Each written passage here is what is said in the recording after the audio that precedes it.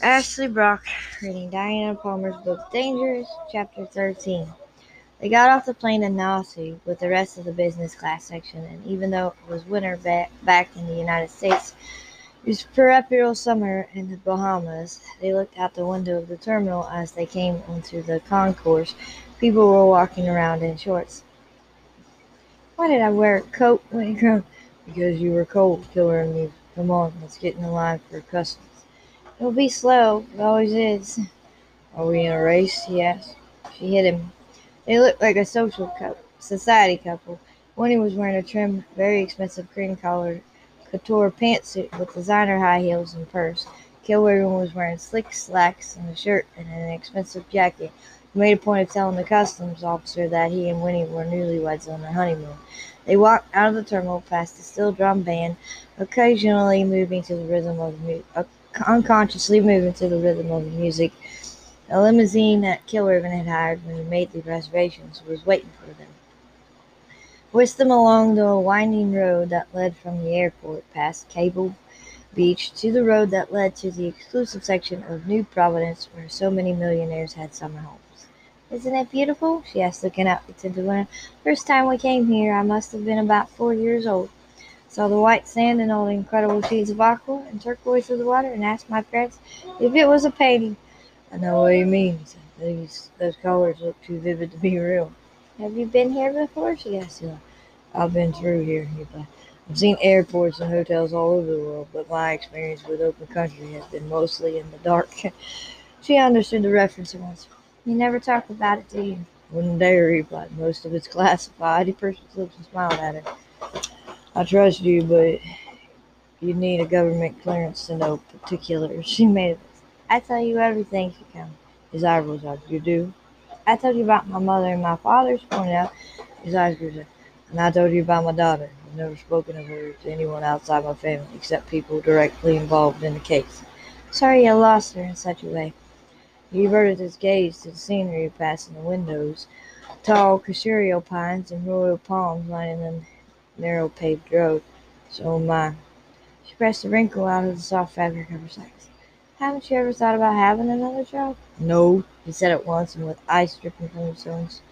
The violence of the reply disconcerted her. She met his eyes and almost flinched at what he saw in them. "I won't go through it again," he said.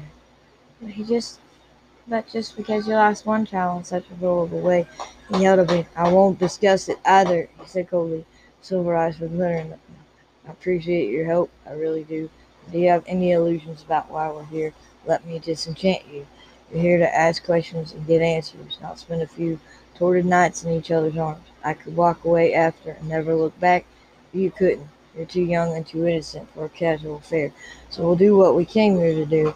Go back to the States and get a quiet annulment, and there won't be any complications, least of all the pregnancy. Period." She felt as if he'd stuck a pin in her. He was intimidating like that. She was used to him being amused or teasing around her. He'd never been really harsh, except that one time when she messed up a dispatch and nearly got him killed. This was the real man behind the banter, and he was scary. No wonder Gail had said he was dangerous. He realized he was upsetting her, and he forced himself to calm down. She was a normal, loving woman who wanted a home and family. Her feelings for him were getting in the way of her common sense, and that was only infatuation. She'd get over it. She was, as he already said, very young, 22 to his 32. "Sorry," she said with "No, I'm sorry. I forgot your age sometimes. You'll find a man who wants to settle down and have a family with you one day, but it won't be me. You know that already." She nodded. She wasn't really agreeing, but it seemed safer to appear to acquiesce. At least he wasn't looking at her with that icy glare anymore. "Now there's a dangerous method of travel," she said to the burning, pointing to mopeds zipping past in the other direction. "I had to appreciate one of those in another country for emergency transport once," he confessed. Rounded a curve and went right over the handlebars. He shook his head. "That's how I ended up with steel pin in my leg. It's a lot harder than it looks." "Then you drive a Jaguar," she told him. "Jags are built to be stable on the road at extremely high speeds. Mopeds aren't." Well, my brother thinks Jax can fly. He's never been able to convince state troopers that he should be allowed to fly them on the interstate, he said. Me either.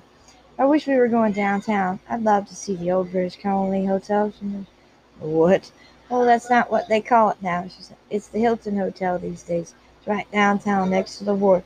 It was the site of an old Fort Nos. It was the site of old Fort Knox and the scene of many battles in the 17th century. It was also the place to be seen socially at the turn of the 20th century. The Duke and the Duchess of Windsor even attended parties there when he was the governor of the Bahamas during the Second World War. She's mom. There's a statue of the pirate Woodes Rogers right out in front of the hotel. Ironically, he was the first governor of the Bahamas. Just as Henry Morgan, the pirate, was the first governor of Jamaica, his grave was lost in the late 17th century during a devastating earthquake that sent most of the Port Royal to the bottom of the ocean. She shivered. Yes, there was an earthquake in Portugal in 1755 that sent a stony quay into the sea, killing people who rushed there for refuge. They estimated that over 20,000 people perished in Lisbon in a matter of minutes from the earthquake and the two tsunamis that followed it. So, you follow earthquake history? She laughed subconsciously. Yes, well, yes, she confessed. I practically lived on the United States Geological Survey site. So do I explained. Really? Really, they're in the Weather Channel and at www.spaceweather.com. He added, I follow sunspots and meteor showers. The near-Earth asteroids on space weather. So that, yes, me too. His eyes were going. You have a telescope.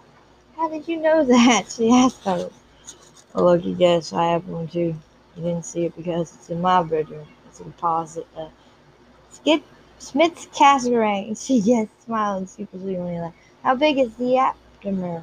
8 inches. Mine's 10. She bragged. Yes, but you live out in the country, he sighed. I'm in town, and the 8-inch lets in less light pollution.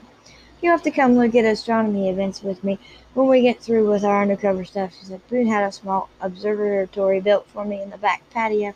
I can leave my telescope out in all weathers because it's waterproof. I'd like that, he said seriously. He was looking at Robin.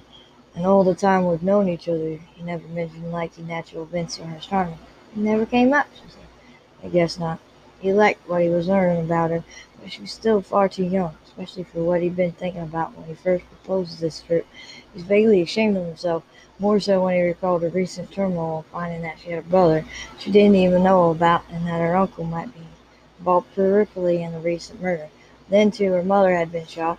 Perhaps that wouldn't have bothered her some weeks ago, but since discovering her mother's true situation, it had hit her hard, and he's been thinking of a holiday romp with her, a sexual escapade that he could forget, but that she couldn't. She cared about him, she really did. It was disturbing on several levels. Monica, his late wife, had liked his family's wealth, despite his job as a policeman at the time. She knew his family had money, and she decided she might as well marry for money as love. Perhaps she'd been fond of him, but it had never been more than that. She'd been mostly concerned with Melly after her birth. Kilraven had doted on the child, taking her places with him, showing her off. He clamped down on the memory. It was painful. He recalled that Cammy, his stepmother, hadn't liked Monica at all. Not that she liked any woman her son and stepson brought around, but she often said that there was something dark and cold lying curled up in Monica's room. Deep thoughts, when he asked her. What? He laughed at me. I was thinking about Monica, my wife, he added when she looked puzzled. She lived in the Marcus and Saks. She loved clothes and diamonds and parties. She must have loved her family, too, she said. She loved my money, he sighed. But she never bought a dress or a pair of shoes or even a toy for Melly. If I gave her money to buy stuff for Melly, she bought clothes for herself with it. I finally learned to shop for my daughter myself. Winnie was surprised. In the other woman's place, she'd have been showering her daughter with presents, cuddling her, taking her places, taking photos overnight day. She rolled her eyes and her hands gripped her purse hard. That's sad, she said. I asked her once why she didn't ever play with the baby. She said it was her job to have the child, mine to raise it. She done her part. She didn't even like children. She just got tired of me badgering her about having kids. He dropped his eyes to the floor hard. Cammy might not be your idea of the perfect mother, he added with a deep one, but she was a hell of a stepmother. She was always taking me places, doing things with me, buying me stuff. When John came along, he was my brother, plain and simple. She treated us both just alike. Heaven help any teacher or bully who gave us trouble at school. Cammy would be on them like duck on a June bug. Even Dad wasn't ever so protective of us. I'm sure she improves on closer acquaintances when he said stiffly. I'll see if Boone will lend me a cattle prod to carry if I have to talk to her again. He gave her an affectionate little blonde chainsaw, he said with pure amusement. He made it sound like a caress. She felt warm and safe and serious. I'm not like that usually. Miss Moffat, I know. You don't assert yourself enough. People will walk all over you if you let them. You know, she said. I'm used to walking on people, he pointed out. You have to stand up to me. I'm still trying to stand up to Boone, she said, it's not easy. You did very well convincing him to let you come down here with me, he said softly. I was proud of you. She lifted her eyes to us. You were? You know, stick around with me for a while and I'll have you eating tigers with just a little hot sauce raw. Oh, give me the chance, he thought, but she almost went. I'll follow your sterling example. The car was slowing, pulled up to a wrought iron metal gate, very ornate, and when he jumped out and punched code into the computerized access panel, she got back in the gate opened. Boone had it installed, she said. We had a break-in a few years ago. Now we're very security conscious. He nodded. He was going to make sure the security was top-notch while they were in residence. Didn't want any surprise visits, just in case they ruffled enough feathers to invite unwanted visitors. The house was white with red ceramic tile roof, set well back from the beach on a plot of land that was covered with quercia pines and palms. Around the long front porch was hibiscus and lantana and brilliant bougainvillea climbing the patio balcony. Nice, Kilburn said as they walked up onto the porch. The driver followed them with their luggage. He had the driver set the bags down and gave him a substantial tip with thanks. The man saluted with a big grin and went back to his vehicle. When he was putting her key in the door, she already disarmed the security pad. She opened it inside at the beauty of the interior. The furniture was pristine, the floor spotless and highly polished wood. There were original paintings on the walls, one of Boone and Clark and Winnie as children. The house had been in the family for 2 generations. Kilraven walked to the portrait and studied it. Winnie had long wavy hair. She was wearing a white dress and holding a red hibiscus flower, laughing. She was very pretty. I was 5 years old when that was painted, she said, looking at it from beside him. My parents were still together. We used to come here for several weeks in the summer. He nodded. He looked around. The furnishings were nice, but they looked new. These aren't very old here. No, the last big hurricane that hit the island got the original house, she said sadly. The painting survived because it was on loan to a local gallery, which survived. We lost everything except the shell of the house. Boone had it rebuilt. It's a replica of the original, but without the things that gave it its history. But the painting survived, at least, he commented. Yes, but we learned a hard lesson. Now we don't bring heirlooms down here anymore. Just in case. She turned. He was still looking at the painting. I'll bet you'll live through hurricanes at least once. I bet you've lived through hurricanes at least once. He smiled faintly, dug his hands into his pocket. Hurricanes, typhoons, tornadoes, sandstorms, and enemy attacks with blazing guns. She grimaced. I've never even been in a tornado, although one went right by the house not so many years ago, so that I've never had to face an attack by anybody armed. No reason for you to have to. He pointed out. Thank goodness, she went to the kitchen. I phoned down here before we left San Antonio and had Marco come up and turn on the electricity and stock the fridge. He acts as part-time caretaker for her. He also owns a local art store. She laughed. He's the reason we still have that painting. He has strict instructions to rush right down here and put it in storage. If there's even a gale warning, you could take it to Commercial Wells, he said. It belongs here, she replied to him. Well, we did have it copied. Good thinking. Are you hungry? Starved, he said. Peanuts don't do a thing for me. In defense of the airline, she said, they have to feed the monkeys something. Why can't they feed us real meals? I was on this flight to Japan, he probably smiled, and I asked for Japanese cuisine. Came in several stages, just as it does in Osaka, at a good restaurant. I loved it. They went into the kitchen, and when he opened the refrigerator, she reached in and then turned with a ham platter in one hand and a mayonnaise jar in the other. I've never been to Asia. How do they serve food? In tiny bites, he said. One, and on one plate you might get a morsel of meat with a small slice of fruit. On another, a spoonful of salad. Dessert comes on a plate in the form of a walnut-sized scoop of plum ice cream with a small leaf of drizzled syrup for decoration. It's edible art. Wow. Like they do gifts, he said, moving to the counter to find plates of bread in a drawer to put out a knife of mayonnaise. It doesn't matter what the present is, they're concerned with the way it's wrapped. The more elegant, the better. You liked it there, she commented. He nodded very much. He chuckled as he watched her make ham sandwiches. What's funny? I was thinking that I could never commit a crime on the streets of Okasaka without being immediately taken into custody. I'm more than a head taller than most people I met. She grinned. She looked down at her shoes. And with bigger feet, I imagine. That's another thing. If you think you may need a second pair of shoes, you're advised to take them with you. You won't find a size to fit you unless you have feet the size of yours. He was looking at her little feet in the high heels, and the expression was almost affectionate. What do you wear anyway? About a 5? 5.5, she cried. Tiny little feet. He was putting in those strapping high heels. She flashed. Thanks.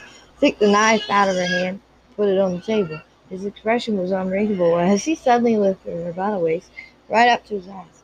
You promised not to wear anything suggestive, he said. She asked, listen, I'm covered from head to mid-calf. His mouth brushed hers, sending shivers of pleasure down her spine. Those sexy little feet aren't covered, he whispered. He nibbled her up. My feet aren't covered, she faltered. Sexy feet, he whispered. His tongue slid under her top lip and explored the soft, moist flesh. His big hands tightening on her waist, moved just a few steps to the counter and lifted her there so that she was almost on a level with his eyes. His lips whispered over her from her cheek to her nose, down to the corners of her mouth, while he was exploring her face and enjoying her helpless little gasp. His hands were busy on her jacket and the front clip of the bra under her. She didn't realize it until she felt the air on her bare skin, until she saw his eyes dropping down, until she heard his breath catch. She would have jerked at the bra, but the way he was looking at her made her heart stop. His hand traced over the high, firm swell of her breast. His fingers moved down over the sudden taut nipple. It was like the night on the sofa all over again, and she was helpless. Beautiful breasts, he whispered, honey, as pink as the inside of a Coke shell. Soft, silky, delicious. As he spoke, his head bent. His lips took the place of his fingers in a light, whispery caress that was so tender it made her whole body. Sweet as honey, he whispered. His other hand smoothed up her ribcage over the breast he wasn't kissing. When he was on fire, she'd never been touched like that voluntarily before Killraven came along. Once a boy had grabbed her on a date and hurt her when she fought her way out of his arms. No other man had ever been allowed to go this far. She arched her back in helpless response to the sensations he was arousing. You like this, do you? He murmured. I know something you'll like better. As he spoke, his mouth opened and he took almost her whole breast inside it, teasing the nipple with his tongue as the soft suction caught her in the grip of hunger she'd never felt before. She moaned, a high-pitched little swirl of sound that brought Killraven's blood up hard. His mouth became insistent, almost violent on her soft skin. All at once he lifted her again, only to revert her hips to the rising hardness of his body, to show her that the desire that raged in him from the contact. His mouth bit at her. I had a buddy and I, right? He whispered. We came home on leave, and his wife was walking around in his short gown with nothing under it. He dropped his pants, lifting her onto him, and walked around the house, bouncing her against him. Said the climax was so violent that they fell down the steps into the sunken living room and had to go to the emergency room after, without found in her. He said it was worth a broken ankle. She shivered. The mental imagery made her even hotter than she already was. His hands ground her hips into his, and he groaned. Her hands were also busy pulling at buttons until she reached hard muscles and thick hair. She rubbed her breast against his chest in a fever need, moaning again at the sensation it produced. I can't stop, he thought. It's been too long. I don't care, she whimpered. She wrapped her legs around. She please?" He didn't need to be asked twice. He carried her into the first bedroom he came to, put her on the bed in strips. Her eyes widened as she saw him without protection of clothing. He was incredible looking, all muscular and tan-skinned. Oh man, she's too aroused to feel embarrassed. Even when he stripped her as effectively and tossed her back onto the coverlet, he covered her with his body, his face taunting him, rigid with the desire that was consuming him. He moved her legs apart and lowered himself between them. "Are you really a virgin?" he whispered roughly. "Sorry." "Yes," he managed as she fell against her, slid a hand under her hips and lifted her. His eyes held her as he impaled her suddenly. She cried out, shocked and hurt. His teeth clenched. He held her still when she tried to move back away from him. "It won't hurt for long," he promised gruffly. But it did. She bit her lower lip until blood dropped, salty and hot on her tongue. She closed her eyes, aware of his harsh breathing, a violent downward push of his hips as he drove for satisfaction, blind and deaf to everything except the need to overcome the anguish that consumed him. The tension snapped very quickly in a red rush of sensation that made him cry out with its intensity. Shut over her, ramming his hips down against hers as he filled her body with his one final, instant surge of passion.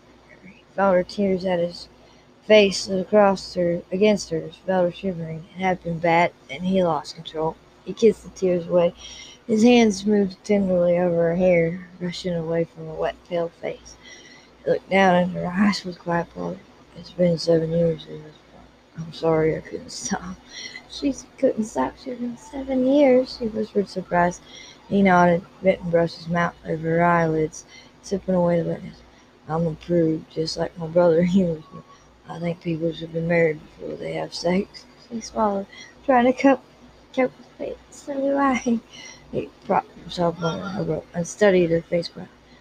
"I've never had a virgin," he confessed. "Your wife?" "She was a party girl," he said heavily. "I thought all women were like you, that they waited for marriage. I had a shock on my wedding night when she shared the benefit of her sensual education with me." He managed to breathe calm. "I was shocked and mad and couldn't even express it because she got me so hot I'd have died to have her. She kept me that way for 3 years." She searched his eyes. Incredible to be lying together with him in such an intimacy and talking to each other like this. "I don't know anything about men," she confessed shyly, "except what I've read in books and seen in movies." "And heard from girlfriends," he prompted. "Actually, I've only ever had one real girlfriend, my sister-in-law Keely, and we don't ever talk about such things." She said, "So I guess I'm a prude too." He moved the hair away from her ear and studied it. "You have tiny little ears." She smiled. "They match my tiny little feet." "Sexy feet," he said. "Some men like breasts, others like legs. I like feet." "My goodness," he looked at her. "How bad is it when I do this?" He moved his hips very slowly. She caught her breath. He lifted up and pushed down again. She caught her breath again, but this time her fingernails bent to his muscular arms and pulled. "I thought it was best to get the pain out of the way first," he whispered, "because I know a few things I can teach you." "You do?" She was shivering, but not from pain. "Not this time." "Mm-hmm." He remembered. He slid his hand under her hips and lifted her tenderly into the slow thrust of his body. "Put your legs together. That's right." She moaned harshly. "See?"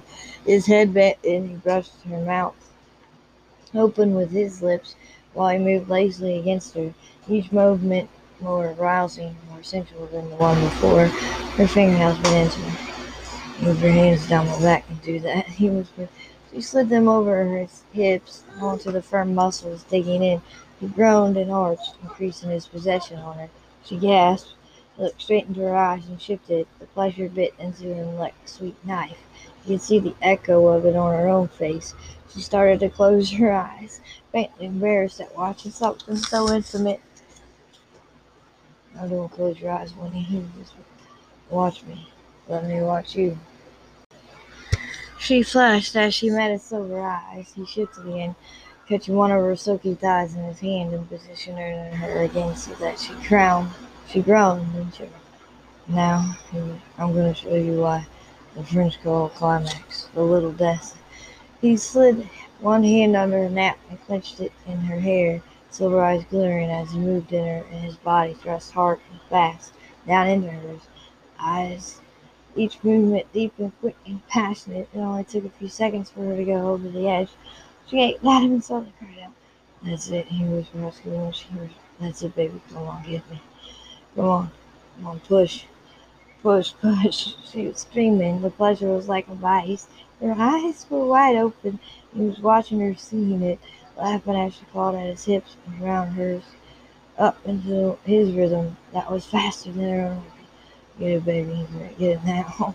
She shuddered and shuddered, twisting up, arching up, pleading in a voice that only she vaguely recognized as her own, while the pleasure suddenly built to a crescendo and exploded in her body like a rush of molten magma. She gasped, almost in shock, as he overwhelmed her. She shivered and sobbed, clinging to him, while she was buffeted by the most incredible pleasure she'd ever experienced in her life. His face above her clenched, and he read off something explosive as satisfying as satisfaction shook his powerful body like a feverish chill.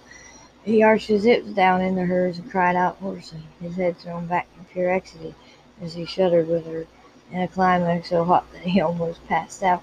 She was aware of her own heartbeat going like a drum, of her sobbing breaths as she tried to drag in air. She felt Kilraven still shuddering against her, his voice breaking as he felt the tension explode.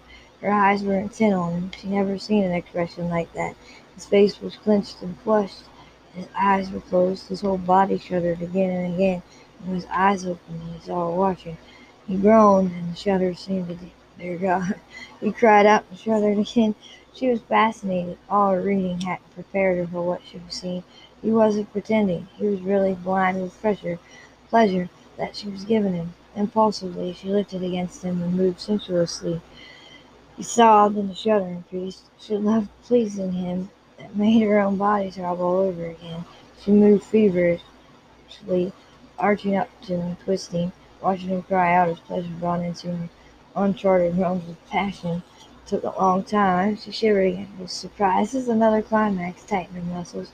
Watching him, pleasing him, was giving her fulfillment again and again.